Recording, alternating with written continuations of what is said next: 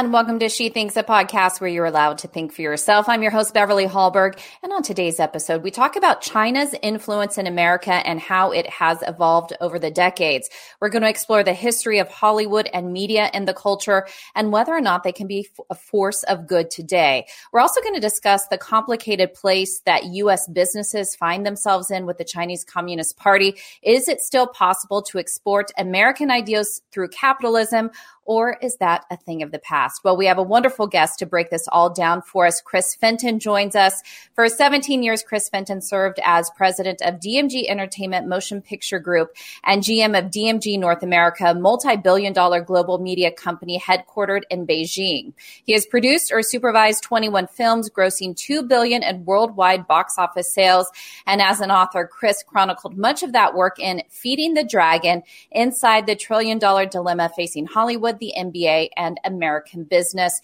At present, he speaks regularly on China and the exchange of commerce and culture globally and hosts U.S. congressional member delegations on diplomatic missions to China focused on trade, media, and investment. Chris, a pleasure to have you on She Thinks. Hey, it's great to be on. Thanks for having me. And by the way, those congressional delegations have obviously been a little bit on ice. And what's interesting is the last one I did in person in China, where we actually went to Hong Kong too, was with Congressman Alan Lowenthal, who, if you've been following the news, was one of the congressional members that landed in Taiwan earlier this week. Yeah, there's so much to discuss with that. And I'm just kind of curious. So your entrance into Hollywood, did you think that your passions would flow over into working with U.S. congressmen, going on these delegations? Did you expect the political side to be part of your career? Well, actually, I got an engineering degree from Cornell University up in upstate New York. I really knew nothing about the Hollywood business. I just happened to fall into it when I was working odd jobs out here in LA, thinking about whether I wanted to live here permanently or not. So I fell into Hollywood, and quite frankly, just as much as I fell into Hollywood, I also fell into the China business. So I first came across it in the late 1990s, very early the year 2000, when I came across a small movie as an agent at the William Morris Agency that was fully financed by an entity in China. And it involved a lot of interesting sort of creative flair in it that I hadn't really seen before. And it turned out China was just starting to be this fledgling creative outlet for filmmakers that was just about to get noticed on the global stage. And so much has changed in the time that you have worked in Hollywood. Can you tell us, maybe share some of the films that you've worked on over time, just so people have a little bit more context? Well, for people that are looking at this visually, you can see behind me, there's a Looper, the Chinese Looper poster, which was a movie that starred Joseph Gordon-Levitt, Emily Blunt, and Bruce Willis. And then over my other shoulder is Iron Man 3, which was a huge collaboration between China and the United States in terms of the third installment of Iron Man. Both were movies that we brand integrated China relevancy into the actual plots, into the actual crews involved, and actually some of the financing that was involved to make those movies. And that was all done in order to get better access to that growing market. And let's talk about the market in China. Hollywood seems to be something that they love. They love Chinese individuals. Chinese people love to go to the movies there. How important is Hollywood to the culture? Well, if we were in, say, 2018, I would say all of what you just said was 100% accurate. Unfortunately, now the relationship between the U.S. and China is extremely strained, and that has worked its way through the Chinese populace to a point where the Chinese consumer isn't super excited about anything that's branded with America. And Hollywood is obviously at the center of that. I liken it a little bit to the way United States citizens or consumers look at, say, anything that's coming from Russia right now. So we're definitely seeing China, their government abate the amount of films that get into that market just simply to have access to that consumer. And even if they do get in, that consumer is turning a blind eye to it and actually preferring domestic-made Chinese productions. And where does that stem from? So obviously there is the propaganda arm of the Chinese government and what they tell their people, what they allow their people to see. But it seems like it's more than just that there is almost this homegrown anti-American sentiment. What do you attribute that to? Well, look, in my book, in fact, I talk a lot about how to know the basics to how China operates in order to activate whatever your action plan is in that market, because it's so nuanced and it's so China on China if you really dig deep in the onion peels. So you really have to pull back and look at the macro scenario and understand more about what's happening there. And if you look at it in the most macro sense, you have the Chinese Communist Party, which is led by Xi Jinping, and 7 standing committee members of the Politburo. And their biggest goal is to keep 1.4 billion people just happy enough that they don't revolt. And I say just happy enough because there's just simply not enough resources on Earth to make 1.4 billion people happy. So part of that is making sure they have all of what they want, or all of what they need, and some of what they want, and the aspirations and this idea that their system will allow them to get more of what they want. So if you look at Hollywood and the Hollywood influence of the movies that come into that market, there is a soft power propaganda mechanism in there that comes from the West. There's Western ideals, principles, values, etc. So the Chinese government is very careful to make sure not too much of that matriculates into their populace, because if that populace starts to think they should have more and more just like the West, or have more and more freedoms just like the West, then that is how things start to lead towards a revolution. So it's always been very, very carefully protected what they allow in from the outside. And Hollywood is a big part of that import that they really try to mitigate to protect that control that they have. So what are those conversations like? Do they get screenings of films and say, hey, we want this removed, we don't like this? And because they may be financing a big portion of the movie, then the movie directors end up taking stuff out? Or what are those conversations like?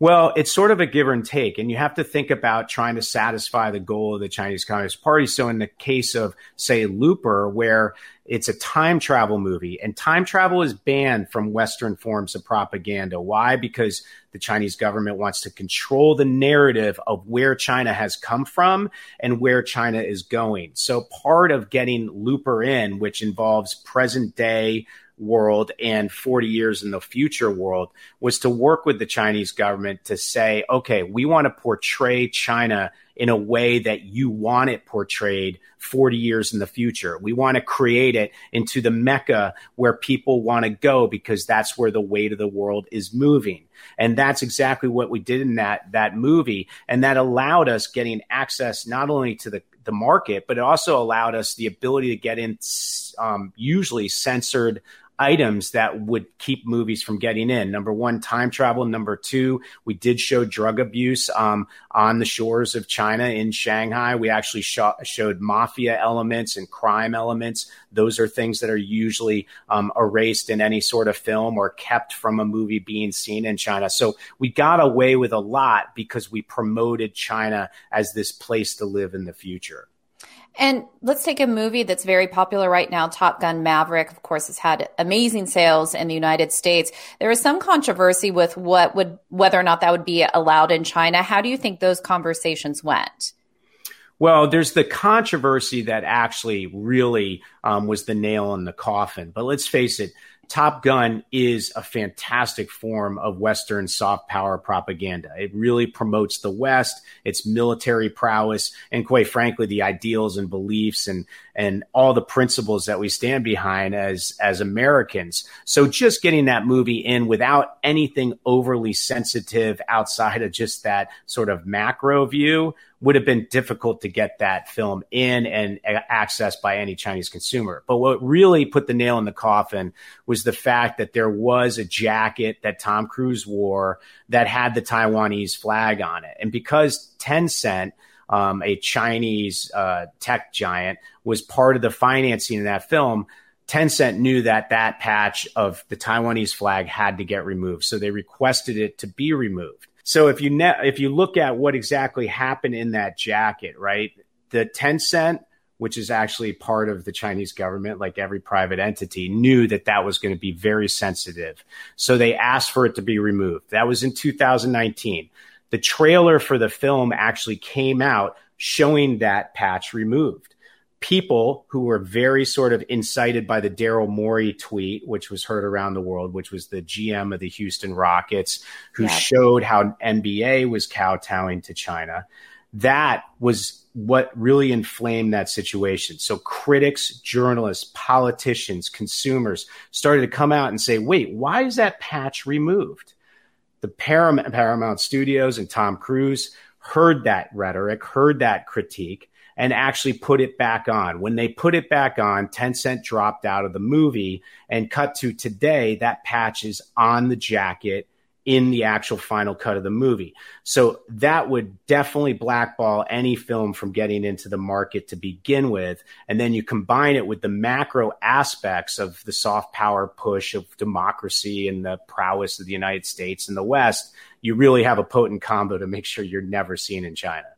And this is where I think the debate is, which is some people say any type of Western ideals we can get into China or other type of governments that do suppress their people, we should be promoting that. It's a way to show capitalism. But the other side is, should we be negotiating with a country like China where they have horrible human rights abuses against people? We've talked about, for example, on She Thinks, this program about the horrible atrocities to the Uyghur population, the Muslim minority population in China. And so in your opinion, what is that balance of should we do business with them to try to promote democracy, or is this a country that we should just cut ties with altogether?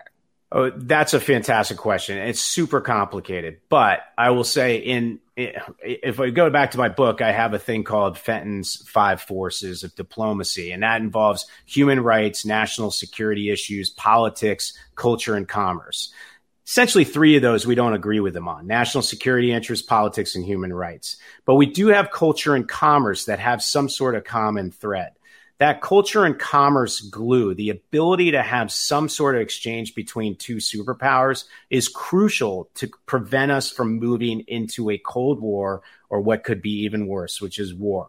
So we need to have some sort of exchange. And quite frankly, over the last 40 years, we have entangled ourselves so much that to simply decouple would probably result in war. So what we need to do is look at strategically what we should decouple from when it comes to China. Obviously, huge national security supply chain issues, certain things when it comes down to technology, certain things that really suppress our ability to have free speech, like pandering to the Chinese government in order to get movies in, which, by the way, Hollywood's supposed to be the bastion of creative freedom and free speech, right? We need to go back to that.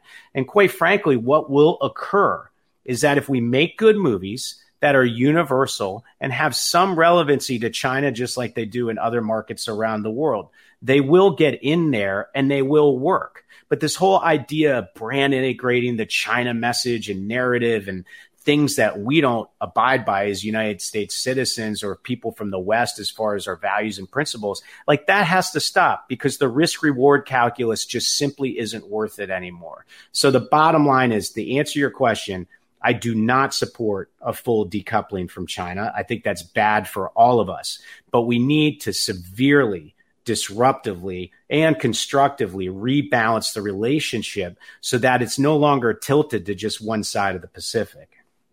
Let's talk about Hollywood in general, and that is, they often don't promote America as being a great place. How is that played when movies are very negative about Western culture, America itself? Yes, there are honest critiques about our past, but there has been more critique against American values as a whole in recent movies. How is that playing in China? And do you think that Hollywood is actually being pretty destructive, whether it's in their award ceremonies talking about our values or in the movies themselves? Has it been destructive to our perception across the world, especially as we're trying to reach out to the Chinese people and show what could be possible for them? Well, it's a layered question, right? But when there's a great expert by the name of Bill Bishop, who's inside the Beltway, somebody you should probably have on at some point. He talks about the lack of reciprocity between the 2 countries, right? The fact that Qin Gang, the ambassador to China, has full access to Twitter to essentially say whatever he wants to say to the American public or whoever is on Twitter digesting whatever information's there. He can critique us all he wants, and anybody who's actually listening to him can see that. We don't have that reciprocity in that country. Our ambassador to China does not have the ability to go on Weibo and essentially say, I don't agree with the Chinese Communist Party on this. We have every right to visit Taiwan. I support Nancy Pelosi. He has no ability to go out and do that and have the Chinese public reached in terms of that type of critique, that type of point of view, that type of perspective. So if you're looking at the way Hollywood should approach China and the way China should allow us to have access, I mean, at the very least, we should be able to say what we want to say. Now, if they want to keep us from having access to points of, say, in the Oscars where we speak up against China, they can blur that out. They do that all the time. But the fact of the matter is the idea of them carte blanching particular studios or particular filmmakers for one person standing up and saying something, that's something we need to step back behind and support and say, as a community, we no longer are going to tolerate that. We want our voices heard, and we're going to do it, and we're not going to play the game that we played the last 20 years. And I was hoping you could speak a little bit to just the coordination of their global propaganda. You mentioned social media. Chinese officials are pouring into social media and to the press. How much of this is part of the China's Communist Party to coordinate how their officials relate to the media, relate to social media, and the messages that get out there? Well, I think the Chinese government is extremely competent when it comes to narrative and guiding messaging. And they've been really good in terms of even flipping on a dime the perspective of their populace over anything in a very quick amount of time. For instance, I was there in 2012 when there was lots of uprising in different areas of the country. There were stabbings at bus stations. There was a drive-through of Tiananmen Square that killed several people. And there was a lot of kindling that looked like it could have sparked a revolution. And immediately, Chinese narrative through CCTV, through the networks, through different digital platforms, through newspapers, started to create this nationalism that was sparked by the PLA starting to take certain directives around disputed territories that Japan actually has under their domain. And there were all kinds of water gun battles between Coast Guards, et cetera. And what you immediately saw was everybody forget about the type of issues that they had with the Chinese government, the things they were frustrated about being in China, and they turned all that energy against Japan. There were Molotov cocktails thrown at the Japanese embassy. There were Toyotas overturned and caught on fire in Shanghai, et cetera. So that's just one example of how they can turn the tide on narrative extremely quickly. So if you see the way they know how to manage their 1.4 billion people in a very quick and efficient manner by feeding the right info out, they've gotten to be experts at it across the world. And they have full access, thanks to us, to all kinds of social media platforms and even to newspapers today. I mean, you can see advertisements that are bought and paid for by the Chinese government or different entities in China to try to make messaging out there work and get through the populace here in the U.S. So they've gotten very good at it, and they're very subtle at it too. It's hard to see. It's one of the big reasons why I'm against having TikTok allowed in the United States of America. I think we need to follow India's leadership and say, you know what? We do not want a Beijing-controlled social media platform here in the United States, especially one that my two 15-year-olds use on a daily basis. Well, I want to take a brief moment to let you, our listeners, know that Independent Women's Forum is the leading national women's organization dedicated to developing and advancing policies that are more than just well-intended. They actually enhance people's freedoms, opportunities, and well-being.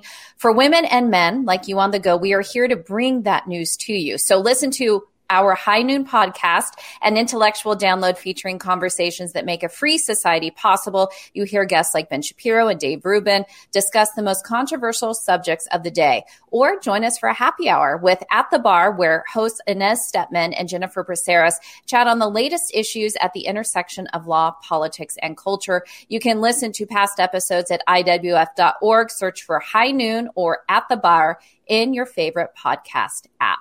Now, coming back to you, Chris, I want to bring up what you were just discussing about the importance of fighting back in different ways. You mentioned maybe not letting TikTok operate in the United States. I think that's a very smart decision. There's also how being tough towards China, how effective is that? We talked about the NBA. They seem to kowtow to China. When businesses do put their foot down, American business is in relation to China and say, we'd love to do business with you, but we're going to do business our way. How do the Chinese typically respond, the government specifically? Well, that's a fantastic question. We're seeing it play out in real time. They've studied the art of war. They know to separate your enemy is a great way to create leverage. So if you have any sort of individual celebrity or individual C-suite executive or company try to take on China, essentially they get banned from the market. And we've seen that from everyone from Burberry to Adidas to Nike at times to Marriott, et cetera. But when a whole industry gets behind a movement or essentially a whole country or a multilateral approach occurs, they back off. And we also see a lot of huffing and puffing from them where they're saying, we're going to do this, we're going to do that when it comes to a certain red line. But if we cross that red line, and Nancy Pelosi's visit to Taiwan is a perfect example of that, we've noticed that actually all of that was just bluff. Now, of course, none of this stuff we want to see actually come through. But the fact of the matter is they are a bit like a teenager, right? If you let the teenager cross the red line of a curfew and there's no repercussions for it and you just allow it again, that curfew is just going to move back and back and back and back. But when you actually take a stand at that broken curfew, they will retreat. And we've seen it over and over again with the Chinese throughout history. They are one that actually is very good at beating the drum, beating their chest, making it seem like they carry a very large stick. But if you actually stand up to them and say, no, this is wrong, we are not going to do what you're asking us to do, they do back off. And I think that's something we really need to take to heart and realize the more that we can unify behind a particular point of leverage, the better it's going to be as far as the result we want from them. And we've talked about China being an increased threat to the United States. Under President Xi, have you seen that threat grow? So in your time working in Beijing and also working with Chinese companies and the Chinese people, what have you seen as far as this current president in China and how much more of a threat he is to the American value system and really a threat to our way of life? Well, the threat to the American value system really comes with how we behave around China in order to get access to that market. So that involves a lot of the business lobby overall and the drive to create revenues and profits and capitalism. If we curb reckless capitalism and we actually put patriotism ahead of capitalism, not only will we support and strengthen the foundation of what makes our form of capitalism better, but we'll also do it upholding the rules and regulations and the principles and values that we hold dearly. We haven't been doing that, and we've been seeing things matriculate more and more into the Chinese point of view as we try to get access. Now, in terms of China spreading its wings and threatening the United States overall by their essentially global reach, I would say that a lot of what we're seeing, whether it's the Belt and Road Initiative, what we're noticing in the Solomon Islands, what we're seeing in Africa, what we're seeing in Sri Lanka, a lot of that is pure self-interest and the real difficult task that she has in order to make sure that they have enough of the resources that their people need in order to have all of what they need. Remember, they're water scarce, they're energy scarce, they're food scarce. These are all things that they have to branch out around the world in order to get access to. So I would sort of say my belief is that all of that approach on a global basis isn't this nefarious or pernicious one that's trying to be an act of aggression because they want to take over the world. I would actually argue it's much more desperate than that and one of more self-interest. They just got to supply what their populace needs. Now, that said, in order to do that, they are encroaching on a lot of sovereign rights out there and a lot of national security interests that we have to push back on. And final question for you, what has been the pushback against you? So you're very outspoken on this issue. What type of threats, what type of response have you received from the Chinese government? Well, that's a great question. It hasn't been it started off not great. In fact, I was trolled quite a bit. And there were a lot of strange things that occurred when I first came out and was outspoken about this. I will tell you now, I actually have a decent dialogue with counterparts on the China side. And I think part of that is because everyone has started to pull towards this more hawkish view of China. Yet, even though I'm hawkish, I also believe that it's in all of our best interests that we continue some sort of coupling and some sort of relations with the other superpower. Without that, we move into something that's very dangerous. And I think they see people like myself, and I'm not the only one, I'm just a cog in the wheel talking about this. But I think they see maybe something in me being, say, a practical hawk. So I will say the communication I've had, in fact, I even had a call from the China embassy as recently as Friday. I think they do see some necessary attributes in keeping me from getting too harsh on them. And by the way, they're probably doing that with several thousands, if not more than that, other people talking about this U.S.-China relationship, which, as you know, is extremely complicated. It has lots of challenges. And the one thing I will say to your audience is that if we can unite over anything, it will be about us building our nation into something that's stronger than it is today and more unified today, because that is going to be the greatest challenge that China could ever face. Well, there's so much to talk about within this subject area of China. I encourage people to go out and get your book, which details this more. It's called Feeding the Dragon: Inside the $1 Trillion Dilemma Facing Hollywood, the NBA, and American Business. Chris Fenton, author of that book, and someone who has great insight and experience with this. Thank you so much for joining us. Yeah, thanks for having me on. And anybody who wants to follow me on Twitter, I'm at The Dragon Feeder. And thank you for what you do. You bring a great balanced approach to many different subjects that a lot of people need more engagement on. Well, thank you. And I'm guessing people won't find you on TikTok then. No. Just Twitter. I do not like that app. Get it off I'm not on it either. ASAP. I'm with you. And before all of you go, Independent Women's Forum does want you to know that we rely on the generosity of supporters like you. An investment in IWF fuels our efforts to enhance freedom, opportunity, and well-being for all Americans. So please consider making a small donation to IWF by visiting IWF.org/donate. That is IWF.org/donate. Last, if you enjoyed this episode of She Thinks, do leave us a rating or a review. It does help. And we'd love it if you shared this episode so your friends know where they can find more She Thinks. From all of us here at Independent Women's Forum, thanks for watching.